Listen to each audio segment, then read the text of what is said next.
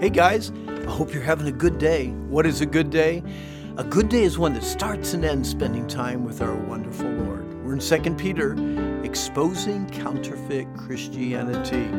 Our question is this: could you be accused of being kind to other Christians?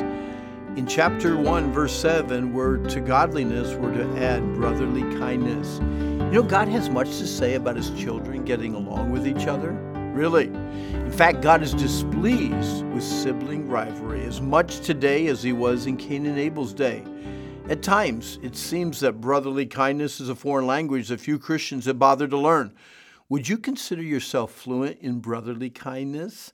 If you were making a stew and you mix Romans 12:10, 1 Thessalonians 4:9-11, Hebrews 13:1, 1 Peter 1:22, and 1 John 4 into one big pot, here's a description of how that stew would taste. You ready?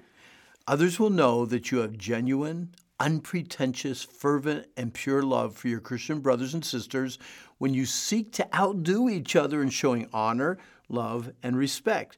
You will magnify the Lord Jesus Christ in your relationships rather than in your positions or preferences. Kindness grows, increases, and never quits learning how to love more and more.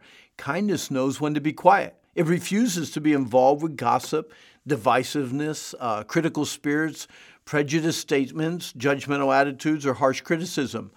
Unlike a tattle-telling brother or sister, those consumed with brotherly kindness help to conceal weaknesses in others rather than expose them.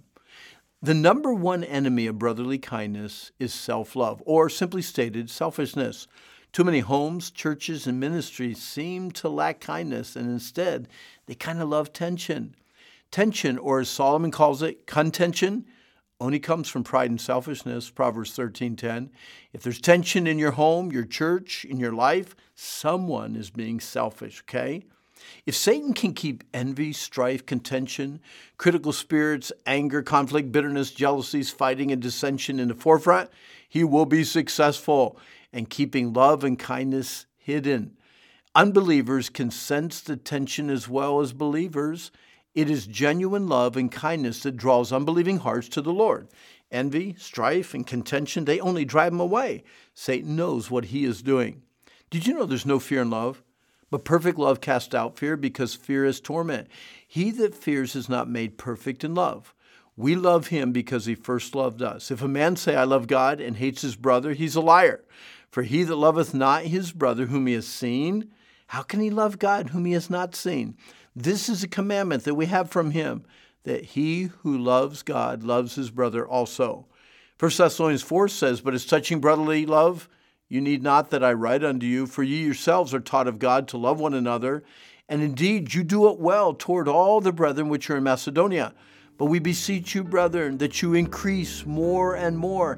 You study to be quiet, you do your own business, and to work with your own hands, as we command you, that ye may walk honestly toward them who are without, and that ye may have lack of nothing. Whether it's your mom, dad, brother, sister, friend, as a mature Christian, be kind one to another. Guys, you can do this.